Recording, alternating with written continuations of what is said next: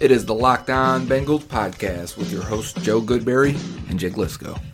Find us on Twitter at Joe Goodberry and at Jake_NFL. Please like, subscribe, and share as we try to grow this community and pump out daily Bengals content just for you.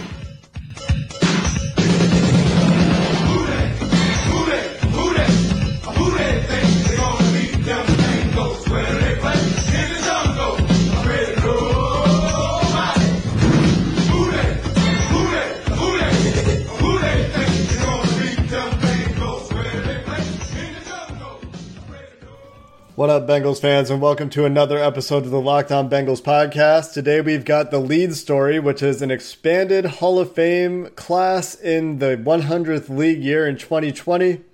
Reports say Billy Price has returned to practice. We'll let you know how that went. Then we've got other updates from training camp, and we've got to catch up on the countdown to kickoff. Now your Locked On Bengals lead story. I'm Jake Lisco along with Joe Goodberry. Today, the NFL Hall of Fame announced that they will be inducting 20 members in the 2020 Hall of Fame class. That's going to include 5 modern-era players and, interesting to Bengals fans, 10 seniors, which is a player who's been retired for 25 or more seasons. That means that this is the best chance that Ken Anderson and Ken Riley have ever had. Yes, for the first time in a long time, you really feel like the Bengals have a chance to get their second player into the Hall of Fame, if not both. Honestly, they both have a good shot. Ken Anderson, known for the 1980s, late 70s Bengals offense that really was the forefront for the modern-day passing offense and really started the West Coast offense. And Ken Riley, who played corner for the Bengals after playing quarterback in college, played for Cincinnati from 1969 to 1983. He is top 5 with 65 interceptions all-time in the NFL. If you look around the league and league history, top 5 quarterback for passing yards, touchdowns, running backs for rushing yards, receivers for receiving yards, sacks, interceptions. Everyone that is in the top 5 is in the Hall of Fame. It's a good chance Ken Riley gets in there also.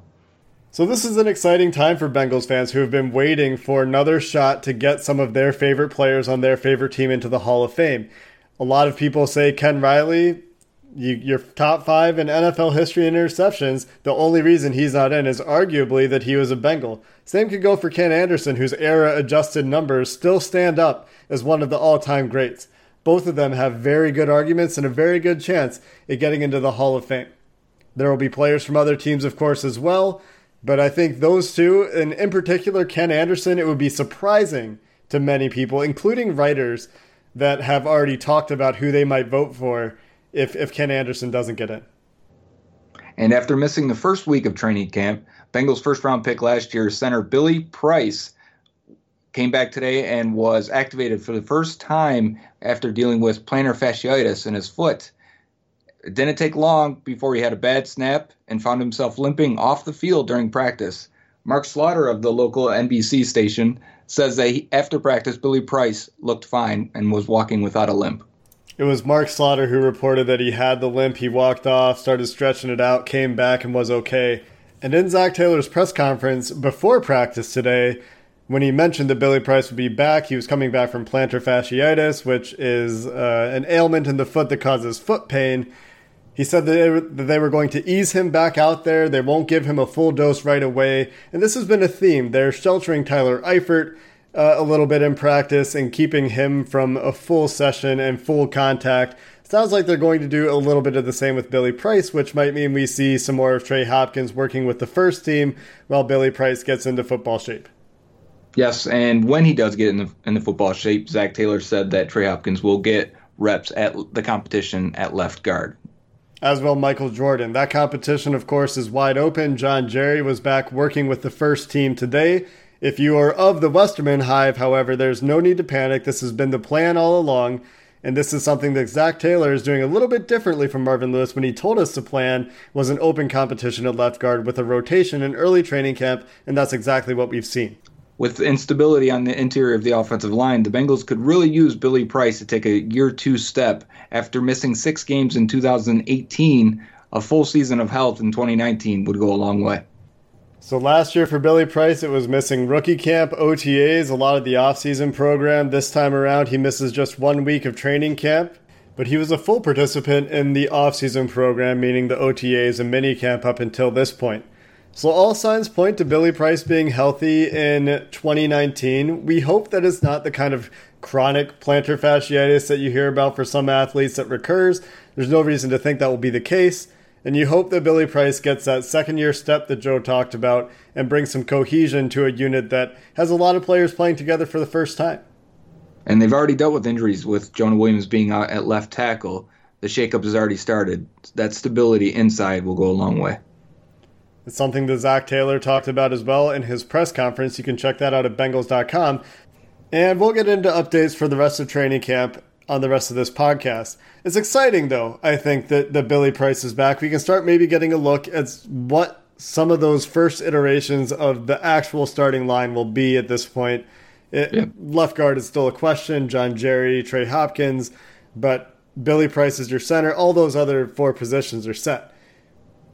Well, because you got to think, not only is he hopefully solidifying, but maybe upgrading center, right? Because how we played last year was basically in line with what they got from Russell Bodie in the previous 4 years. So Billy Price taking a step in his development gets them better at center for the first time in a long time.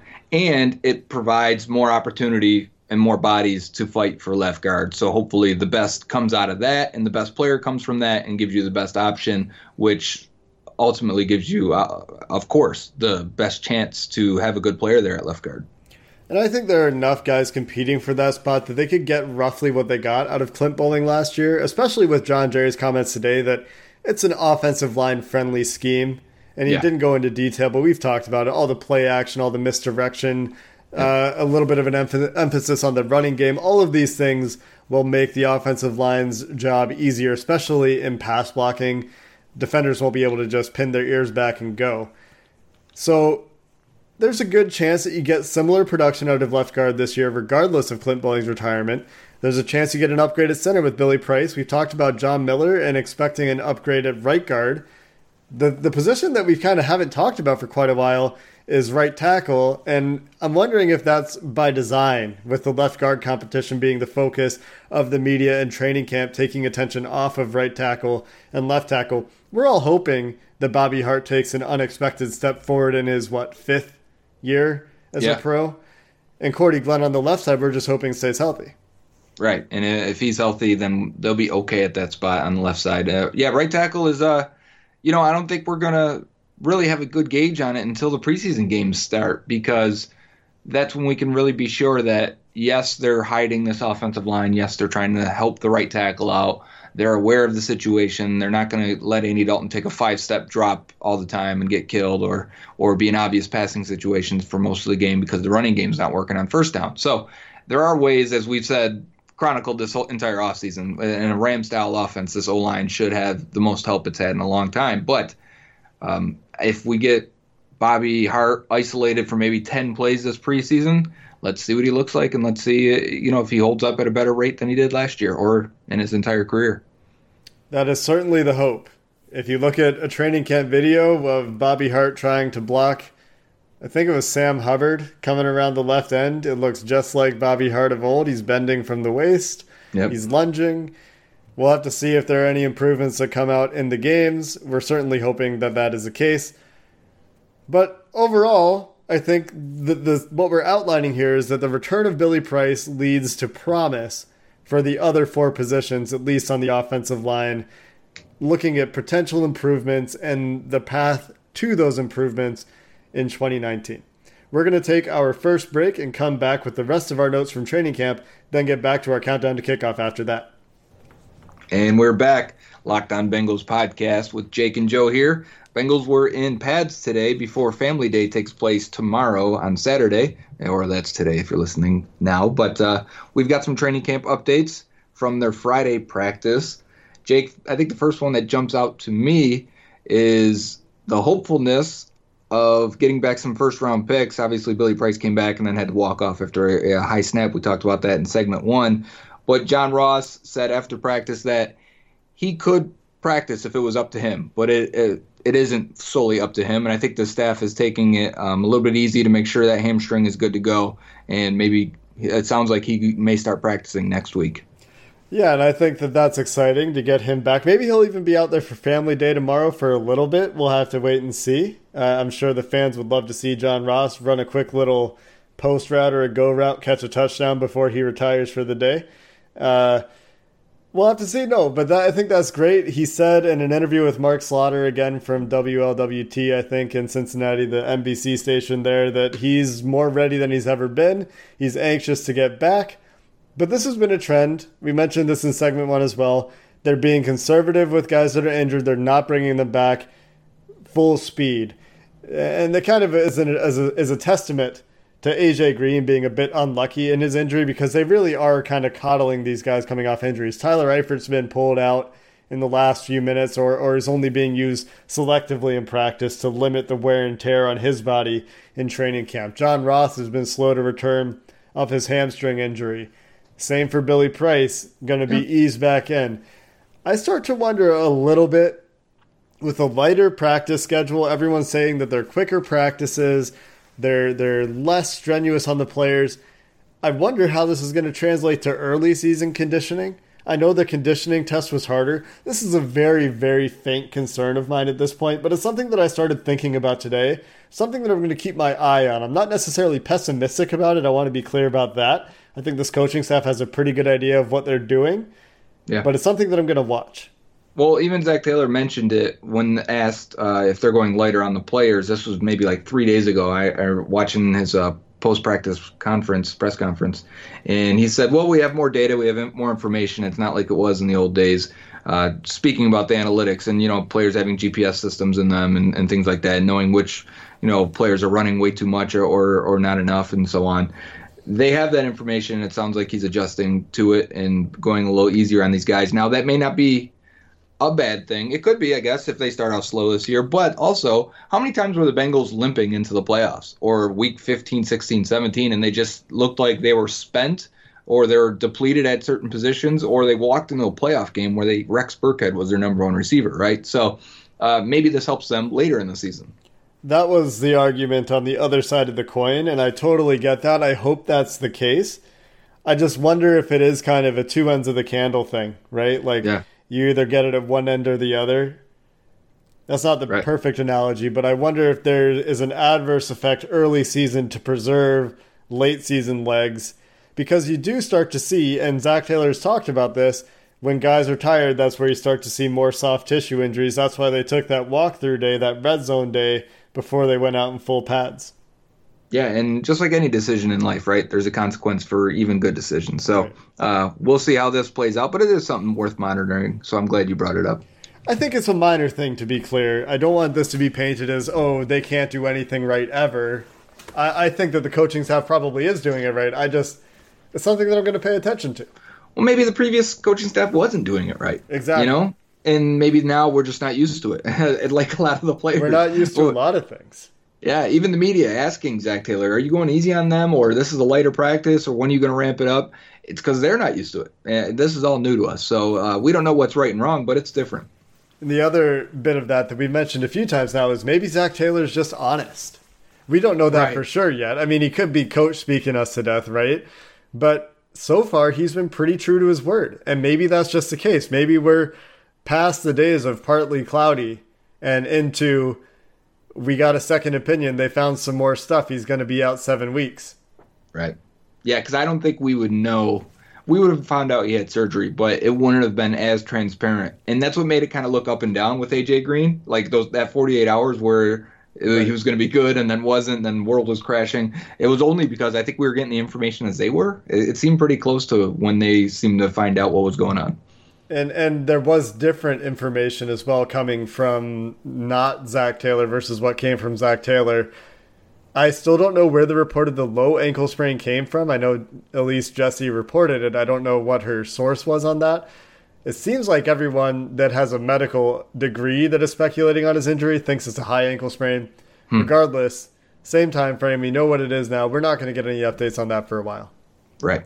So that's it for that one and on injuries. Other note that I saw while watching a video of Dan Horde and Dave Lapham on Bengals.com, I saw it on Twitter though, was that Trey Hopkins did take some number one reps. There was at least one clip where he was between Cordy Glenn and Billy Price at the left guard spot. So that is, they said at least that he would take part in those reps, but we were told Christian Westerman would get a chance to start at right guard last year, and he never got that chance. So another testament to the honesty from head coach Zach Taylor. He said Trey Hopkins would be involved, and he definitely was on today's practice. And that could be that he was getting reps with the ones, or it could be he was the second guy up today for whatever reason. Maybe they wanted to keep Westerman with the twos today for cohesion's sake, and they let Hopkins come in. Maybe Jerry made a mistake the way they kind of pull guys out for a play, and they have been to try to keep them accountable. Because that is one other note from Zach Taylor's pre-practice press conference today. They've had a lot of issues with pre-snap penalties. That's something that stood out to me. And I hope that's something that they get fixed. It sounds like they're emphasizing it. But maybe it's just the players they have. I don't know. I know that shuffling on the offensive line makes it hard because if you're practicing with the second unit and you're used to Jeff Driscoll's cadence and then you come in and hear Dalton's and it's a half a beat different, then you can get a false start. But it's something that you want to see cleaned up, and that's another thing that we're going to have to keep our eye on. It was a major issue for them last year. And pre-snap stuff, too. With a lot more motions, there's a lot more opportunity for mistakes. And especially, and Taylor talked about this 2 days ago, so now I'm kind of putting two quotes together here. He said we got to get players to recognize their landmarks and the points they're supposed to hit. So this is, it sounded like it was true for like quarterbacks, receivers, tight ends, and even offensive linemen. And what I mean is everyone's got on a play, whether that you come in motion, you have to be 8 yards away from the tight end, right? And you line up 7. That's going to change your route. It's going to change the depth of the throw, right? It's going to change how defenses may react to you. It could be on a pulling play. An offensive lineman's got to get out and hit his spot. And if he doesn't, then maybe he's not wide enough to hit his blocker, or maybe he's too tight and he's in the back's running up his back. So a new offense brings new points where maybe that comeback route was run at sharply 8 yards in the previous scheme, but now it's at 9. So just different things like that, and it sounds like they're still working through it, which mental errors leads to just miscommunication in the offense being off. It sounded like the Bengals had a down day on offense 2 days ago, but the offense was much better today. And let's break down a play that we have video on. The best video of this comes from Grill, at Grillmeister on Twitter. There's another one that Nick Wheeler had out. That's at Nick R. Wheeler. Thanks for the videos, guys. I saw that you were at training camp today, and you guys both captured a deep Josh Malone touchdown that comes on a play-action post, and there's players, there's jet motion here with guys in the flat. There's a curl underneath to suck up Jesse Bates, the free safety on the play. Joe, do you want to take us through the rest of the breakdown? Yeah, it's a very recognizable play for me. As soon as I saw it, it's one that I saw. It wasn't the primary scheme or concept that I broke down in my athletic piece in terms of a play action pass, but this was probably the next most common one for them, and had elements of what they do almost every play action pass. So again, it looks like a stretch zone run. There's, to start it off, they're in 11 personnel, 3 wide receivers, 1 tight end, 1 running back. And it's going to look like a stretch zone, in this case, to the right. Before that, they're going to have the jet sweep motion. What I mean is the receiver on the far right is going to come behind the line of scrimmage and run all the way to the left, and you're going to snap the ball when he's in position to take the handoff, if they were going to give it to him. Now, the Rams do this. They did it over 220 times last year, so it's a large chunk of their offense. The Bengals are doing this with Cody Core. I suspect Core is running that for John Ross when Ross returns, just based on reports and some of the routes I remember from the Rams playbook. So Cody Core comes in motion from right to left. The Bengals snap the ball. They fake it to Andy Dalton, fakes it to Joe Mixon to his right. Okay, so what you're doing there is now you've got 2 conflicts. You've got the jet motion that's going to take a linebacker or an edge defender to the left, and you have the play action to the right with C.J. Uzomah as the tight end on that side. He's going to stay in and block. Now you got motion to the right. So those are the 2 conflicts, 2 different types of handoffs. Now Dalton pulls it back. The route here really is a 2-man route. The primary reads, at least. On the right side there, Boyd was in the slot, and he's going to run a deep curl. This is about 12 to 15 yards typically on the right side. All the way on the left side is now where they're trying to hit this ball. And this is the first play of practice, so you can see this being one of the first plays now if you want to take a shot and really open up the game. Josh Malone's lined up deep far on the left side. He's going to run a deep post. Now the idea here is, with with Core coming in jet motion, it brought down Sean Williams into that flat to cover Cody Core. The Bengals must have been in a zone defense here. I would say it's probably a cover 3 based on the look. But Boyd's deep curl on the right side pulled Jesse Bates down, okay, because he's the one closest to his side. Bates sees it as probably the guy that's clearly in his view. Meanwhile, Malone's running the deep post behind Bates with William Jackson covering him. Jackson goes up for the ball as it's a deep throw, nice throw by Andy Dalton. He mistimes his jump, and Malone goes for a 51-yard touchdown. Really, it's a misdirection on the right side there. After the misdirections on the play action, it looks like they might hit this deep curl, but really all they're doing is moving the safety to get to that deep post. Now, one other final note: if they don't want to throw the deep ball, or if it's not there, if it's covered, the Rams and Bengals will have 2 guys in the flats. That's Cody Core coming off the jet motion, will be in the flat to the left if Andy Dalton needs to check it down. And after Joe Mixon takes the fake handoff, he's going to go to the flat to the right and sit there. So those are the check down options for Andy Dalton. And the last note there is CJ Uzomah stayed in to block on the play, so they're keeping in a tight end to block on this particular play design. The other interesting note to me was as soon as Dalton steps up and he's looking at that deep post, Sean Williams, who was responsible for the flat or the right third of the field, depending on what the coverage was, immediately bails deep. And he's like, okay, Dalton, the quarterback stepping up, this throw's going deep. So if Dalton takes that one hitch up and he has time to dump it off to the flat because that deep post is covered, let's say that free safety stays deep, then if that safety bails out short like it did in this particular clip, that flat has a lot of room to run, too, as a check down. So that's why I think those flats are built in, as you talked about. Yeah, and one other final note. I think Josh Malone will be replaced by A.J. Green on this play, typically, for the most part, based on what the Rams did. And I think it would be Brandon Cooks, Cody Core, John Ross doing the jet sweep motion. So if you wanted to check it down to John Ross in space in the flats with a safety on him, that sounds like fun. I fully agree. Sounds like the offense more or less won the day. Dave Lapham said after practice the offense had a much better day today. I think you might have mentioned that a few minutes ago on the podcast. Also having a deep touchdown in the early part of practice, I think after Malone, was Auden Tate, so it's nice to hear that name having a deep touchdown early in practice today. Didn't really hear anything about Damian Willis probably for the first time in 3 practices, but if other guys are stepping up, we'll take it. Good day for the offense, a nice little bounce back for them. Nice to hear about the offense coming together a little bit after we were a little bit skeptical. And anytime Josh Malone beats William Jackson, it gives you a little bit of hope, doesn't it? It does, because I think Jackson's good. I don't care what he does in camp. He missed time to jump there. If Malone's making plays and getting deep and beating him, yeah, that's what he's there for. That's exactly what he did in college. It means he has a chance at the very least. We're going to take a quick break and get back here with your countdown to kickoff. We have some players to catch up on. We're well into the 30s, though, folks. Football is here. It is upon us, and the regular season is close. We'll be right back. And we're back again for segment 3 of the Locked On Bengals podcast. I promise we'll get back to countdown to kickoff, unless you guys just want us to talk training camp forever, because I would do that too. But as we're recording, Paul Denner of The Athletic posted his practice recap update. It's got a lot of great notes in there, from Jermaine Pratt to the other linebackers to an update on John Ross, and a good quote from Ross, good quote on Billy Price, but also a really good look at the young pass rushers. And it's been Carl Lawson standing out in the past few days of practice. But the Bengals appear to be running some 3-4 looks with some, I guess I'm doing this with air quotes here, 5 down defensive linemen. And that's really the part that stands out to me. I say go read this and read everything in here. There's a lot of good tidbits. But I think the one thing we're going to talk about, Jake, is that defensive front.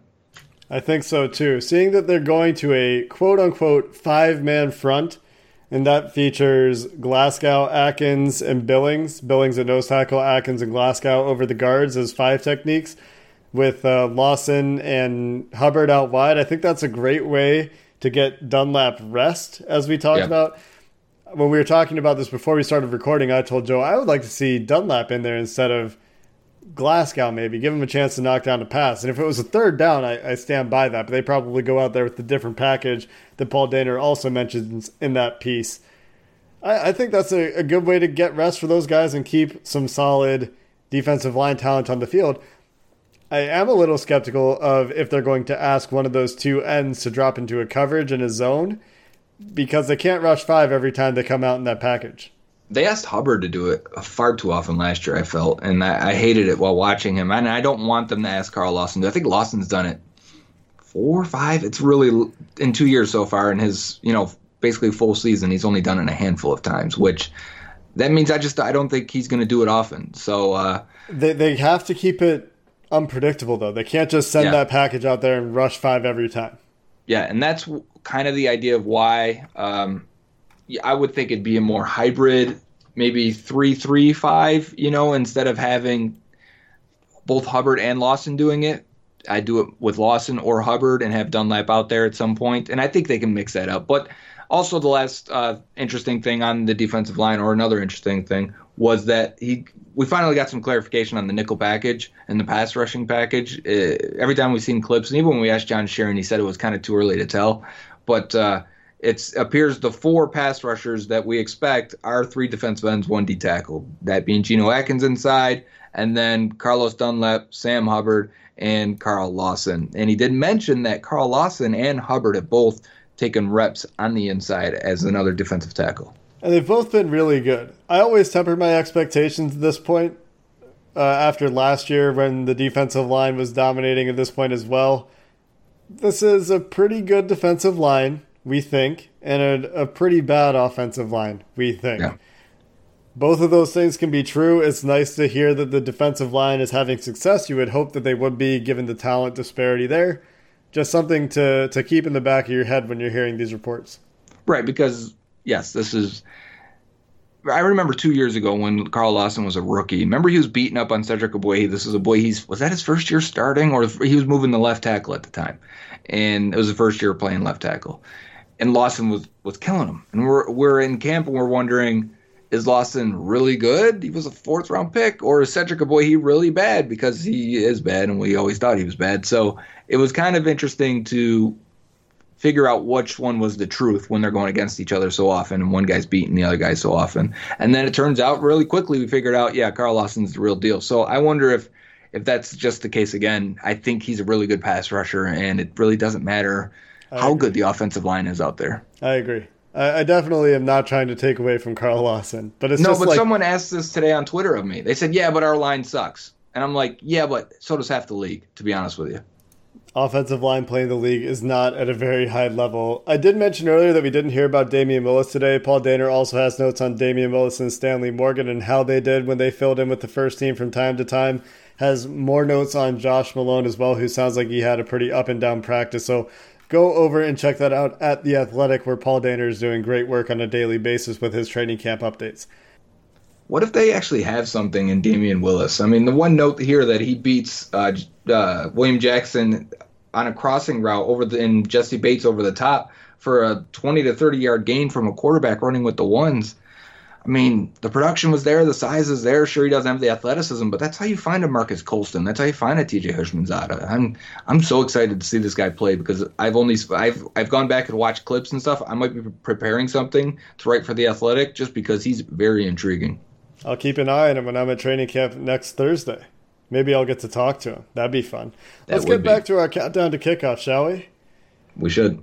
So the 3 guys to cover today in the countdown to kickoff are all defensive backs. There is number 39, Tony Lippett, the new addition to the team. We talked a lot about him yesterday. We don't need to get into a lot more detail there, except that he was pretty good before he had the Achilles injury. Yep. And he was pretty bad after the Achilles injury, where he missed 2017 entirely and played 3 games with New York in 2018. So as I mentioned when we talked about the signing yesterday, I think that it's really you hope that he can rediscover some of his old form. He's there for depth. He's there for familiarity. He is not anything close to a sure thing to make the roster, but there's just a lot of injury at that position right now, especially in depth. But he's exactly the kind of guy I'd like to sign for camp. He had talent. He showed some talent, and that he could play, and he could potentially start. And then he had an injury, and he had to deal with that. And every player does at some point. But whether he bounces back or not, this is somebody you want to take a chance on. He's 6'3", 200 pounds. He's a corner, former receiver. He just turned 27 years old in July. So, I mean, you're getting a guy that, had he have not had this Achilles injury, don't be surprised if he would have got a big contract. And somewhere in an alternate universe, alternate timeline, I think Tony Lippett is starting somewhere with a decent contract. It's like a number 2 corner. A lot of ball skills there from that time as a wide receiver. He got his hands onto 14 passes in 2016. 4 of those were interceptions. And I agree with you. This is the kind of player that is worth taking a chance on. He didn't cost him anything. Let's see what happens. You know what it reminds me of? When they signed Benay Benwickery, and he had a decent camp and preseason with them, and they were able to flip him for a 6th-round pick with the Dallas Cowboys just because of that. Right. And they used that 6th-round pick to move around in this year's draft. The next player on the list, I have not heard his name once in camp. Number 38 is cornerback Anthony Chesley, a college free agent from Coastal Carolina. Coastal Carolina. So he's Jerome Simpson's alma mater, right? Right? Right? All right. I'm trying to think of what I know. I thought he was Anthony a Florida Chesley. guy. Ooh, Jerome Simpson? Yeah. No, that was Caldwell. Was from Florida. Not University of Florida, but one of the small schools in Florida. No, he was Coastal Carolina for sure. And his quarterback was Tyler Thigpen. Well then. Yep, here we go. We've got information here. I've got nothing on Anthony Chesley. I know. This is terrible, right? We get to these guys that I don't even know what position he plays. I'm looking it up as we speak. Thank you very much. He's a corner. Yeah, so I haven't heard anything about him taking reps. But you know who does have some clips on their Twitter timeline? Coach Minnick on Twitter, Minich. I've been on his podcast before, but he writes for Cincy Jungle, Bengals stuff. He looked at all the Bengals undrafted signees, and he's got some things here. So if you are interested in any clips of Anthony Chesley, Matt Minnick has them. He does the deep digs. I've got nothing on Anthony Chesley, so we'll move on to number 37. Second-year player, another college free agent, I'm pretty sure, Demetrius Cox from Michigan State. He plays as a safety for the Bengals. He's 6 foot, 200 pounds. So Cox signed with Cincinnati in 2017, didn't make the team, signed with Carolina, was waived by Carolina a year later. So he was on Carolina for a year, signed the Arizona practice squad a couple days later, was released from the Arizona practice squad a month after that, and has been on the Bengals practice squad since October of last year, was signed to the active roster on the 31st. Yeah, I remember him as an undrafted free agent that year. They liked him as one of the captains back there for Michigan State Spartans, and he made a few plays for them. But ultimately, the safety room, if you're only keeping 4 guys, it's hard for those guys to make the team. And I believe the Bengals liked him, but for whatever reason, he ended up with the Panthers. And, I do think he can play in this league. He played 4 regular season games for the Panthers before he went onto the injured reserve in 2017. And then in 2018, the Panthers waived him in final cuts. He was signed to a futures contract on December 31st, so he's got another chance to prove that he can make the team. I think this is another one of those special teamers with an uphill battle to prove that he belongs in the NFL. If nothing else, he's, a good practice squad candidate. He does have at least some NFL active game experience to his credit. This is true. When you type his name in Twitter, you get a really awesome interception in the Big Ten Championship from 2015, where a ball bounces around off of a defender's back, his own teammate's back, and he catches it in the end zone one-handed. It's pretty nice. Another fun fact about Demetrius Cox is he's from just outside of Pittsburgh. So if he is active for the Bengals this year, he gets to play against his hometown team and hopefully have like 17 interceptions or something each game. Yeah, because that's definitely what he's gonna do. But that'd be cool. I think that's pretty reasonable expectations against the Pittsburgh Steelers, Joe. Yeah, I think so too. Actually, in his scouting report coming out of college was that he played some corner also and has good ball skills. So maybe 17 picks, 1 game, gonna blow an NFL record out of the water, get himself closer to Ken Riley. Yeah, that's got a long way to go. No one's catching Ken Riley. If he does 17 a game for 2 games, that's halfway there. I wonder if we'll ever get to the point where someone's catching Ken Riley to be a top 5. Charles Woodson, who's being inducted in the Hall of Fame this weekend, right? That's this weekend, is at 65 also. Gets harder and harder to catch interceptions. Now you can even challenge pass interference. I don't know. I don't know what's That's going on right. in the NFL anymore. Yeah, after we were done recording, Jake and I put the preseason game on to watch a little bit together, and maybe that's what we should do, right? With Locked On Bengals listeners, and maybe we can all get into like a stream together and watch one game and chat and talk. That'd be pretty cool. But Jake and I are watching. Within a couple minutes, the first challenged pass interference call comes across the screen or is in the game, and big waste of time. I don't even know. Like, it's so subjective, isn't it? Yeah, I mean, we were both watching and we were sitting there looking at it like, this is not a good pass interference call. The defensive back, I mean, and then you look at it from another angle. It's like, okay, the defensive back maybe is in the way, but he's looking for the ball. He has the hand on the collar, inside the collar. I think that's why they call it, but the receiver gives up on the route. Like, He's tracking the ball and then he sees it's overthrown and he's not even watching the ball anymore by the time the flag comes out. Yeah. And you got to think as a receiver, you want to, on a vertical route, you want to get onto the toes of the corner. You want to get around him and kind of sit on him. So meaning you are further downfield, he's on your back, and you can kind of put your back into him, box him out, and let the ball come over your shoulder.